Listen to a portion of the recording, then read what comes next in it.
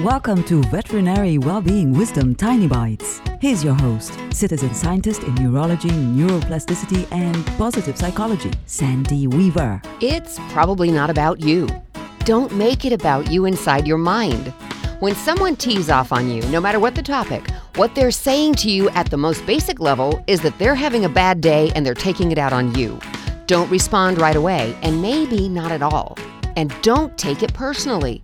They're going to vent, so just let them get it out. Keep a placid look on your face and pretend your lips have super glue on them. When they stop, they'll either stomp out or look at you for a response. If you have something soothing you can say honestly, say it.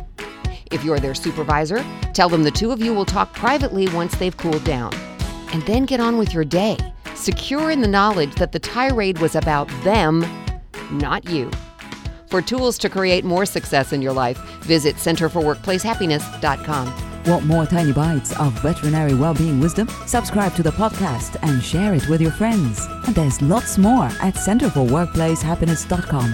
Here's to your well-being, one tiny bite at a time.